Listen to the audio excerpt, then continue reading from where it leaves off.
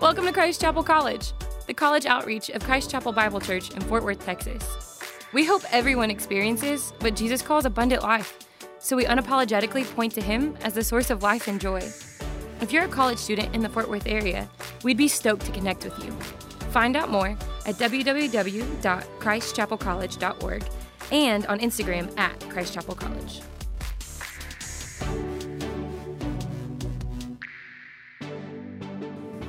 Jonah 1:3-4. But Jonah rose to flee from Tarshish, from the presence of the Lord. He went down to Joppa and found a ship going to Tarshish. So he paid the fare and went down into it, away from the presence of the Lord. But the Lord hurled a great wind upon the sea, and there was a mighty tempest on the sea. So the ship threatened to break up. Thank you, Ashley Kate. We are in the book of Jonah. My name is Ben. I'm one of the young adult pastors. I love that I get to do this. And I love that we are getting to preach through the Word of God, specifically why we have somebody come up and read, because we feel like it's really important that a book like this, and that's so deep, we want to slow down and camp out on. And so, honestly, Josh and I are going to get the privilege of the rest of the semester spending almost all but maybe a couple of weeks in the book of Jonah, which is 4 chapters, and really going slow and being able to mine it deeply. I'm excited about where we're going this morning. If you got your Bibles, flip to Jonah. We'll have it up on the screen for you. Or if you got your iPhone Bible, open it up. But last week, if you remember, Josh talked about this idea that we see in Jonah, in the person of this prophet who runs from God. And we see that book also as a mirror that shows us that we are a people who run. And we'll unpack that a little bit more today of what that looks like and what that means. And so today, in the verses that Ashley Kate just read, we're going to camp out on this idea and dig deep here in these just 2 verses in Jonah chapter 1, that there are consequences for our running. I love that I get to preach this sermon. I am living in a world right now where I have a 3-year-old son and a 6-year-old son. And so I am living in a constant world, having a daily, if not hourly, conversation with my boys that there are consequences of the things they do. My 3-year-old ran over my 6-year-old about a month ago. And I should explain that a little bit more. It was on a 4-wheeler. For Christmas, my 6-year-old, Charlie, was given a 4-wheeler that's one of those like battery-operated ones. It's got to weigh like 25 pounds. It gets like 3 miles per hour max, right? It's plastic. It's not an actual 4-wheeler, right? But we got it for him, and it was like the big reveal Christmas present. And, you know, he thought he was all done opening presents, and then you open up the garage door, and there it is. And it's the greatest thing ever. And he just putters along in our front yard at 2.5 miles an hour and just thinks he is the man. And he is, as a 6-year-old, he is the man. But he got his brother on it too. And so they were both kind of riding it, and he was letting his 3-year-old brother, Miles, ride it some too. And there was a point about a month ago where Miles was in the seat, you know, in the driver's seat there, and Charlie like hopped off, because normally they ride it together, hopped off to like get something, and then Miles discovered the pedal, right? He discovered if he pushes this red pedal, it accelerates at 2 miles an hour, and he was just thrilled by that. And that wasn't okay with Charlie, and so Charlie ran over there and was like, whoa, Miles, and got in front of him, right? And put his hands in front of him and said, no, Miles, stop. And I was standing there in the driveway, and I saw my 3-year-old, right? He had the look in his eye. There was like some drool coming out of his mouth, and there's his 6-year-old brother just directly in front of it, you know, bossing him and yelling at him to stop. And, you know, it's not his turn right now. It's still his turn and to get off, and it's not his turn. And he gassed it a little bit, right? And Charlie just started yelling, no, Miles. And Miles looked over at me, and I very calmly said, Miles, no. A little bit of gas. Miles, stop, do not. Gassed it, totally ran over my oldest 6-year-old son, who's underneath a 20-pound plastic, 8-volt powered 4Runner, but screaming as if his life is over, and he just dramatic as can be. Anybody who knows Charlie, man, I love him. He is the most dramatic kid ever, and he's hyperventilating underneath this thing, and Miles is just, the back wheels are now spinning over Charlie because he couldn't quite get over the hump of him, so I go and I lift it off of him, miles. Charlie says, I'm never playing with the four-wheeler. I'm never talking to my brother again. I'm never going to go outside again, right? Charlie runs inside, and he's scarred for life. And so we start saving up for a counselor for him. And then immediately, man, I sit down Miles, and he gets a timeout, and he gets a consequence of he's not allowed to ride the four-wheeler until he's 4 years old, which is in the end of July, right? Which... 6 months is a lifetime for a 3-year-old, right? That is 6 times his lifetime, right? That is a huge consequence for him, the fact that he's now no longer allowed to ride the four-wheeler until his 4th birthday. I live this idea that when you disobey, when you make mistakes, there are consequences for those mistakes. That's the world in which my wife and I live in. And yet I also see, and that is what God's word has for me and is a reminder for me, and I live it in my own heart as well. I am way more articulate and way more savvy than my kids in their disobedience, but my disobedience leads me to run. And when I run, there are consequences. And I have a loving father who this morning says, Ben, when you run, there are consequences of your running. There's consequences of your disobedience.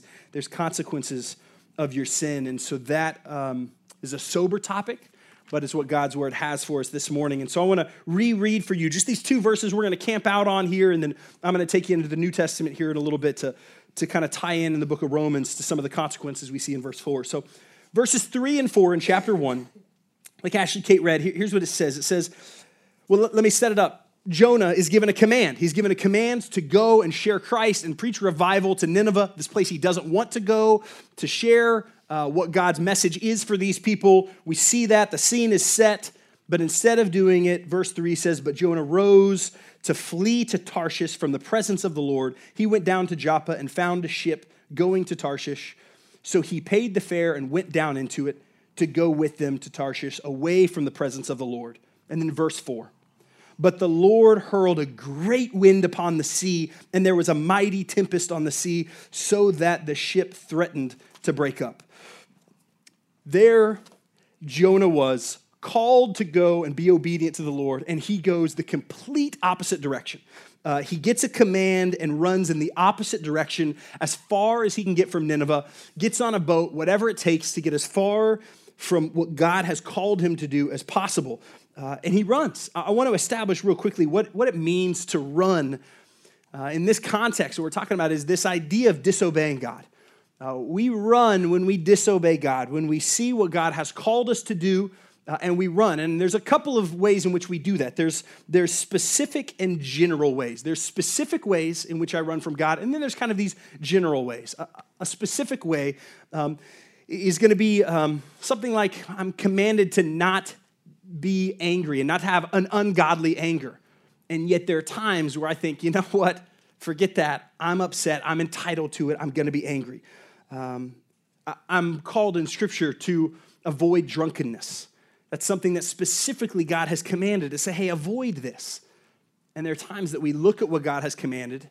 And I know in college, man, drinking at times and in seasons can feel like just a recreational sport. I know God has commanded this, and whether it's intentional or whether we just make unwise decisions and all of a sudden find out later on down the line, okay, we've drinking too much, we disobey, we run. We say, okay, this is what God's called me to, but I'm going to run this way. We're called in 1 Corinthians 6 to flee from sexual morality.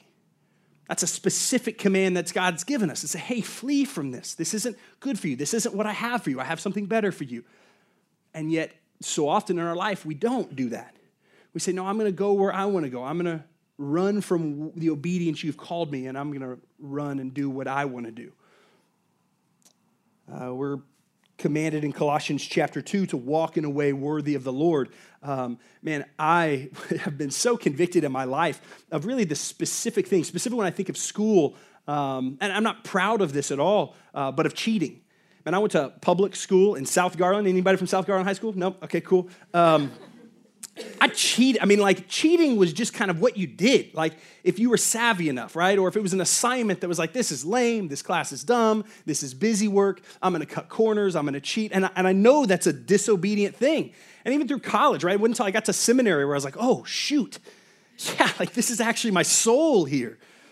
And yet we're commanded these things, and yet so often we say, I know this is what God calls me to do, to walk in a manner worthy of him, to have this integrity, but I'm going to run and I'm going to do what I want to do. There's all these specific ways. Avoiding slothfulness is something we're called to do in 2 Thessalonians. And so often we say, man, I earned it. I'm going to binge watch Netflix for an entire weekend. And we know God has something better for us. Or envy and jealousy that we know we're called to run from, and yet so often we run into that. That becomes gossip. All of these ways are specific ways that I've felt conviction, that I think we have felt conviction of specific ways in which we run. We run from the Lord in these specific ways, but also there's these general ways in which we run. God gives us these commands, the one another's, right? He calls us to love one another, calls us to serve one another, to carry each other's burdens in Galatians 6, right? We see all of these commands that are very general, that we know God has put before us, and yet we say, no, I'm going to do what I'm going to do. And we run from them. Another way to look at it is the observation of looking and knowing the difference between sins of omission and sins of commission. Right? Sins of commission is this idea of these things that I'm not supposed to do that I do. Right? I'm not supposed to do this. I'm not supposed to do this. I'm not supposed to do this because God has something better, and he's created these boundaries because he knows, because he's a loving, gracious father, and he says, hey, I want you to walk in this way. And there are these sins of commission that I get stuck in, that we get stuck in, that we run into. But then there's also sins of omission, the things that I'm not doing that God calls me to do. I think so often those are way sneakier and way more damaging in ways. The fact that I'm called to abide in Christ as the foundation of all of the rest of the fruit that my life would produce. I'm called to abide. We're doing a 3-week series, like Josh alluded to, on rest on Wednesday nights, because it's this command and this design that God gives, and yet I think, well, I don't have time for that. I'm not going to prioritize that. I'm not going to abide and submit my life to Christ because I've got all these other things on my plate. And it's not this commission thing that I'm doing wrong. It's just this thing that I stiff arm and I run.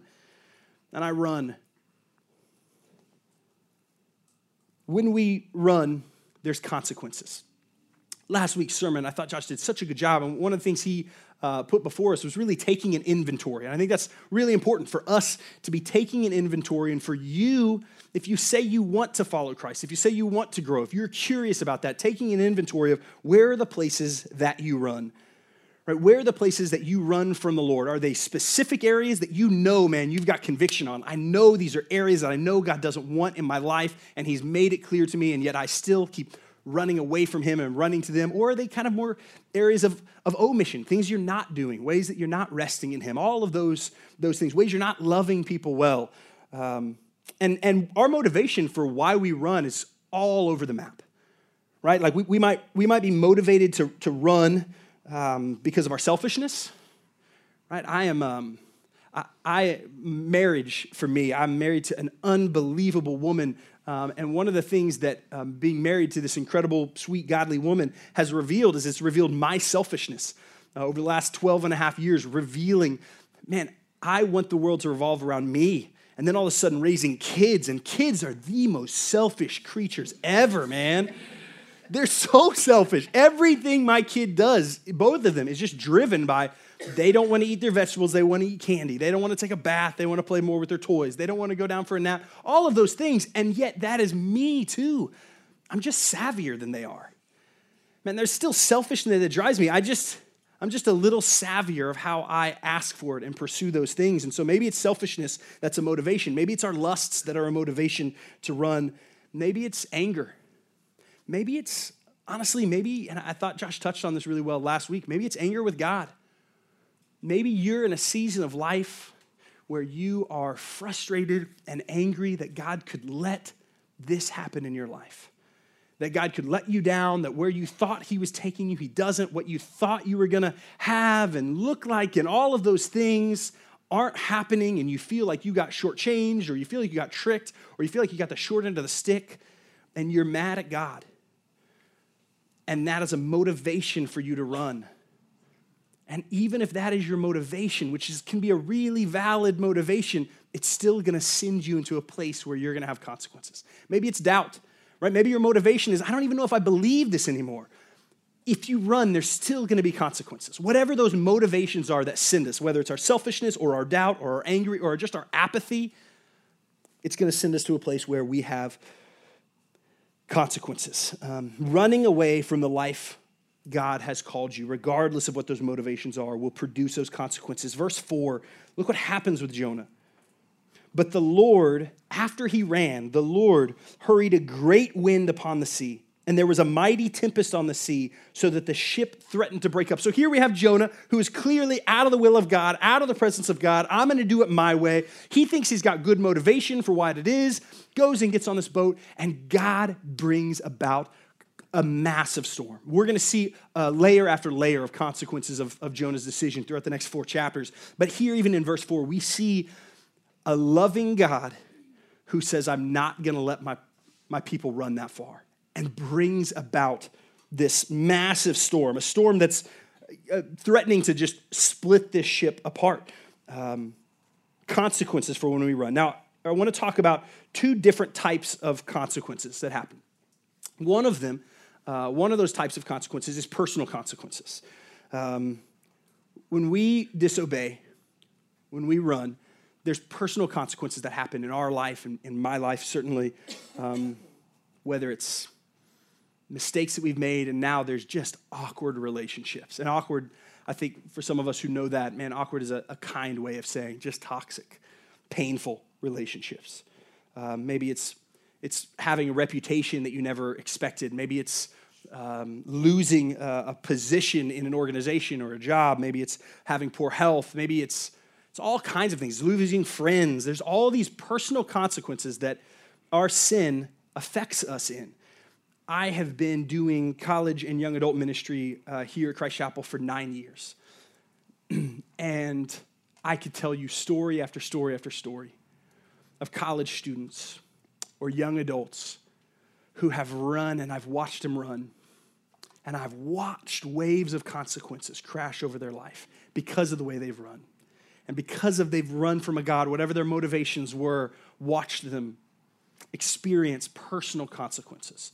Relationships that they got into that now walking with 10 years ago, walking with 20-year-olds who are now 30-year-olds in a marriage that's falling apart because of consequences that they sowed into those relationships 10 years ago.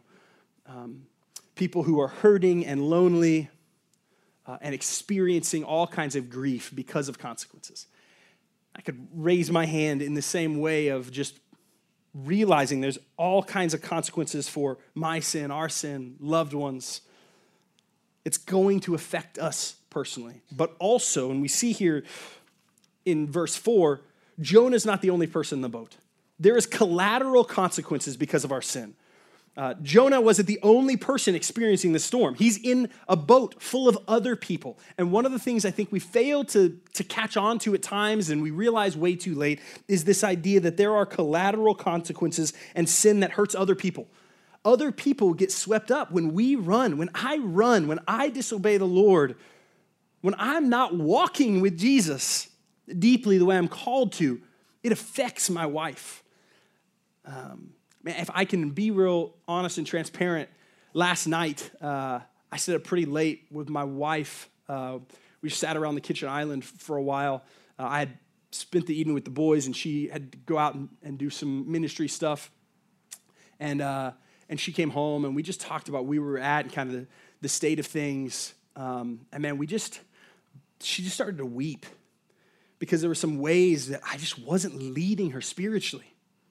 I wasn't leading my wife in the way I'm leading all these other people spiritually, and I'm doing all these other things. And there was just this gap of poor leadership where I'm not taking care of myself spiritually, so I'm not leading her and not leading the boys in the way, and we're just kind of surviving. And the weight of that she was feeling and trying to be sensitive to it, but just kind of broke down. And so we're just crying on my island last night at 11:30 at night, just grieving that, man, sweetheart, I'm sorry that my selfishness and blinders is affecting her. It's not just affecting me. It's affecting my wife. It's affecting other people. There's collateral damage. There's collateral damage when we wander, when we sin, whether it's specific areas of disobedience or general areas of omission. There is collateral damage. We've experienced it. Man, we've all experienced it, whether it's mistakes that our parents have made, and they're trying their best, but maybe our parents have made mistakes, and in their mistakes, we've experienced some of the collateral damage of that. Mistakes that maybe friends have fallen into, and because of that, we've experienced some of the collateral damage of some mistakes and some of the ways that our friends run or relationships that we're in. All of those things, mistakes that other people make, have affected us. And it's also true for you. Your sin will affect others. It'll affect your friends. It'll affect your future spouse. It'll affect loved ones. And man, that's hard. This is a hard sermon, right? It's a hard passage of Scripture to say, man, this is tough. Sin sucks, and it affects us, and it affects others, and it's not fun.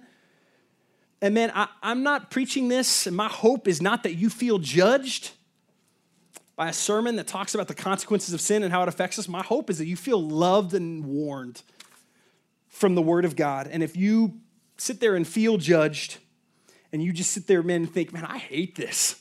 I hate where this is going. I hate how this is making me feel. Then I think the Word of God has done what it's supposed to do in the first half of the gospel, which is reveal that there's brokenness that we run towards, and there's consequences of that. Praise God, it doesn't stay there. Look at how the gospel erases that debt. Romans 8. I want to take you to Romans 8. Some of you may have heard this verse, and if you haven't, I hope it changes your life right now, or maybe you've heard it 1,000 times, but you hear it through the lens of the weight of sin and the reality of sin. And in the reality of sin, we sit there and we don't necessarily feel buried. We shouldn't feel buried if we're in Christ, because Romans 8:1 says, there is therefore now no condemnation for those who are in Christ Jesus. There is therefore now no condemnation for those who are in Christ Jesus. So we see very clearly throughout all of Scripture, man, there is sin, there is consequences of our running, and those affect others, they affect ourselves, and yet in the same Word of God, we see, and we'll see redemption throughout the book of Jonah. We see this idea that, man, there is also no condemnation.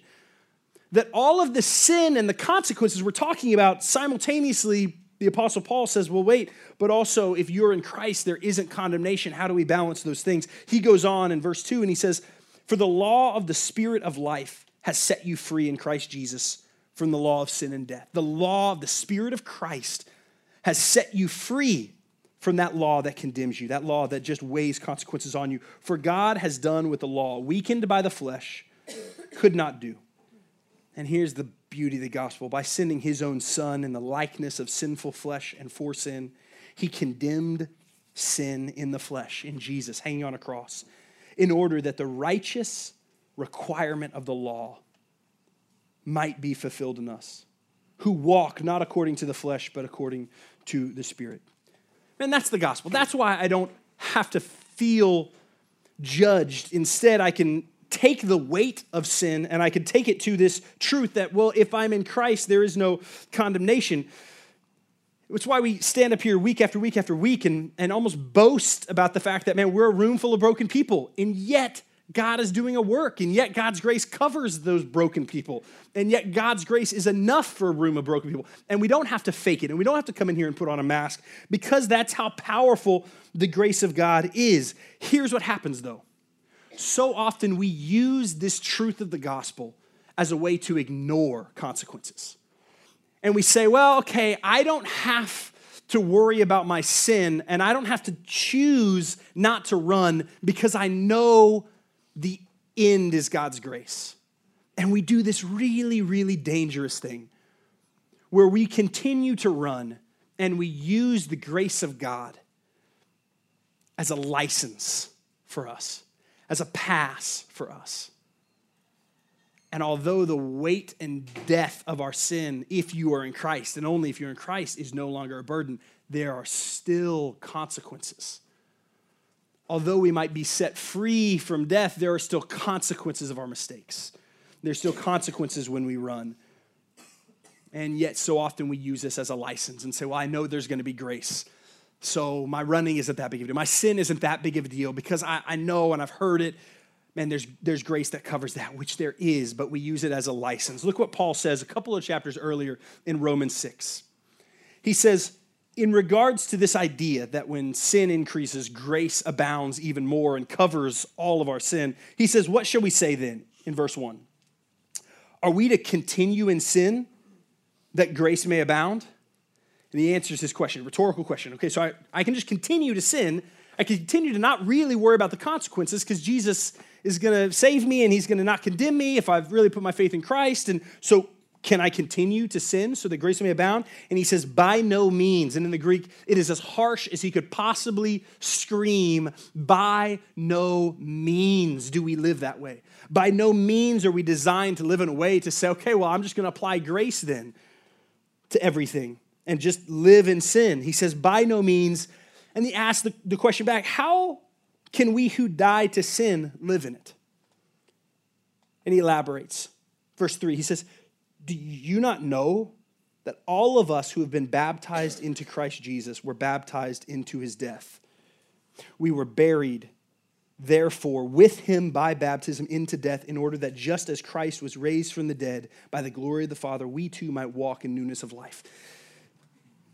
If we live our lives and just claim the grace of God as a get-out-of-hell-free card, claim the grace of God as a license and a pass to live whatever we want and not think that we're going to experience consequences, then we are walking into a trap. And Paul says, how can we live that way? Because to put your faith in Christ is to not show up at church. To put your faith in Christ is not a vote for Jesus. To put your faith in Christ, what Paul makes clear throughout Romans, throughout the New Testament and Old Testament, to put your faith in Christ is to no longer be your own, but to be dead to yourself and alive in Christ. Do you not know that all of you who were baptized into Christ Jesus were baptized into his death? So we say our life is no longer our own. So if our life is no longer our own and we're now living with Christ, then that means we care about sin. That means we care about fleeing from it. That means we don't want to run from God. It means we want to run to God. We are given newness of life. His grace is sufficient for us. But there's still consequences for our running. And I love you enough to tell you that. The grace of God is powerful.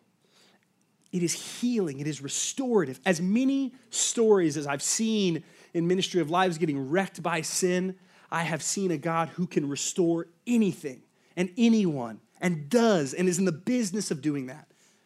But also, we're commanded to say, be careful. Our running has consequences. So where do we go from here? I want to end on just 3 real practical, what do we do with this? What do we do with this idea of consequences, this balance of God's grace that we are under if we've surrendered our life to Christ, but also still a consequence that we have to be mindful of. 3 things. 1, where do we go from here? We take sin seriously. We've got to take sin seriously. It's why we don't want to shy away from deep, hard passages of Scripture and books of the Bible that maybe make us feel uncomfortable, because the first half of the gospel, which is the good news, is the bad news that we need it. The bad news that there is sin, the bad news that sin has consequences. And so my encouragement, my challenge is that you would walk out of here not feeling judged, not feeling picked on, not feeling bullied, but walk out of here knowing that you have a Father who loves you enough to say, if you hit the accelerator, if you make that mistake, there's going to be a consequence. A heavenly Father who loves you enough to say, if you keep running from me, there's going to be consequences that I don't want you to experience. And so because of that, that should propel us in a response to say, okay, I want to take sin seriously. And then in doing that, we take a deeper look. We take a deeper look. I thought Josh did a great job last week. If you didn't hear the sermon, it's on our podcast. Listen to it. Take an inventory. Take a deeper look at what sin you might be running into. I know some of you, we know our sin is close to us. We are aware of it. It is quick. The Lord is quick to convict us of it, and we know exactly what it is. And some of us, we might sit here and we might kind of nod our head and say, yeah, okay, I need to take sin seriously, but I don't really know what I'm struggling with. Like I'm not out, off the rails. I'm certainly more above average when it comes to kind of godliness and moral living. And take a deeper look because of what's at stake. that you would dig deeper, that you wouldn't stay in the shallow, that your perspective of comparison isn't just other people, but your perspective of comparison is, Lord, who would you have me be? How would you have me live? Who do you say I am? And who do you say you are? And what does that relationship look like? And you would dig deeper and deeper and deeper. Man, that's what it looks like. And that we can dig deeper and be vulnerable in those things because we're not afraid of the consequences, because if we're in Christ, there is no condemnation. And so one of the things that does in my life is I have to dig deeper, and I have to have other men in my life. Man, I've got men in my life who have to know my junk, have to know what I'm prone to, know where I'm prone to wander. Man, I've got to have men holding me accountable in areas that I know I can be easily tempted in, and meet with those men and have them speak into my life and have them call me out, because I don't have to fake it, because I know I'm not condemned by that anymore. And so my digging deeper doesn't have to be digging deeper and scared of what I'm going to find, but instead unearthing weeds that I know will take over if I don't do that. You guys live in a really amazing season of your life, man. College is one of the greatest, sweetest times in your life. You will grow in ways and have grown in ways that are unprecedented in probably other seasons of your life, right? The growth that happens exponentially between the years 18 and 23 is amazing. It's also a really dangerous season, because I think the enemy knows you're going to grow and wants to grow you crooked and wants to grow you with holes in your foundation. And you're in a season of life where the world tells you this is a bubble. College is a bubble. Man, I've heard so many times the argument of, man, go to college and get sin out of your system. You kind of go wild in college so that you can kind of get sin out of your system, and you party and you make mistakes in college, because when college ends, you kind of got to go back into the real world and put your adult pants on and all those things. And so college becomes this safe season, and yet that is a lie. You're not getting sin out of your system. You are planting seeds in your life that are going to be there when you're 25 and 35 and 45. And yet you live in this world that is amazing, but it is such a trap when the lie seeks in and says, man, this is just a bubble, and I can live however I want to live here, and this is insulated. It's not. It's incubated. It's incubated in a way where the decisions you make and the way you run from the Lord is going to have consequences. We love you enough to show you in Scripture how dangerous that is. Those consequences that can affect you and can affect others. So dig deep, because you know it's at stake. And then finally, use the gospel as an antidote, not a license. Use the gospel as an antidote, not a license, because that's what it is. Right? When we unearth our disobedience, I get to take the gospel that says I'm no longer condemned by my sin, and I get to bring that mistake into the light. And I get to confess that, and I get to walk in freedom and victory because I know the grace of God is sufficient for it. And so we use the gospel as an antidote. We don't use the gospel as a license to say, well, I know I'm going to be good. I know grace is going to cover me. The gospel is the most powerful truth. It's what saves us.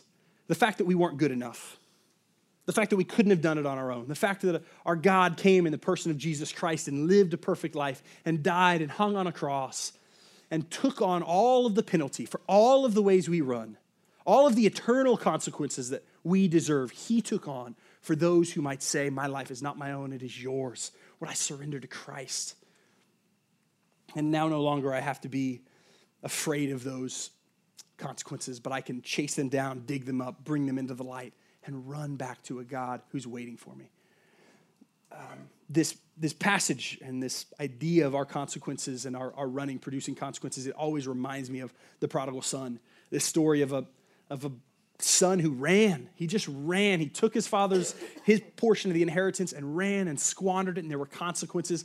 But I love where that story ends and lands, that when he got so destitute and tired of running, he came back, and his father was on the porch, and his father came off the porch to meet him, to greet him, to wrap him in a robe.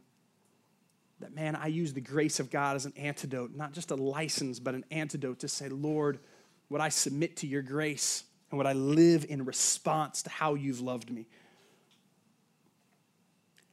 I don't know you. I don't know most of you. And I don't know what you're going through. And I don't know what I believe the Holy Spirit is doing in your life right now.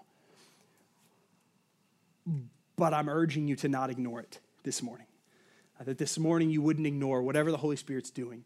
This isn't about me. This isn't about songs or sermons. This is about what is the Holy Spirit doing in your life today with his word to reveal, hey, look how you're running. And a loving Father and that tug this morning to say, come back to me. Come back to me.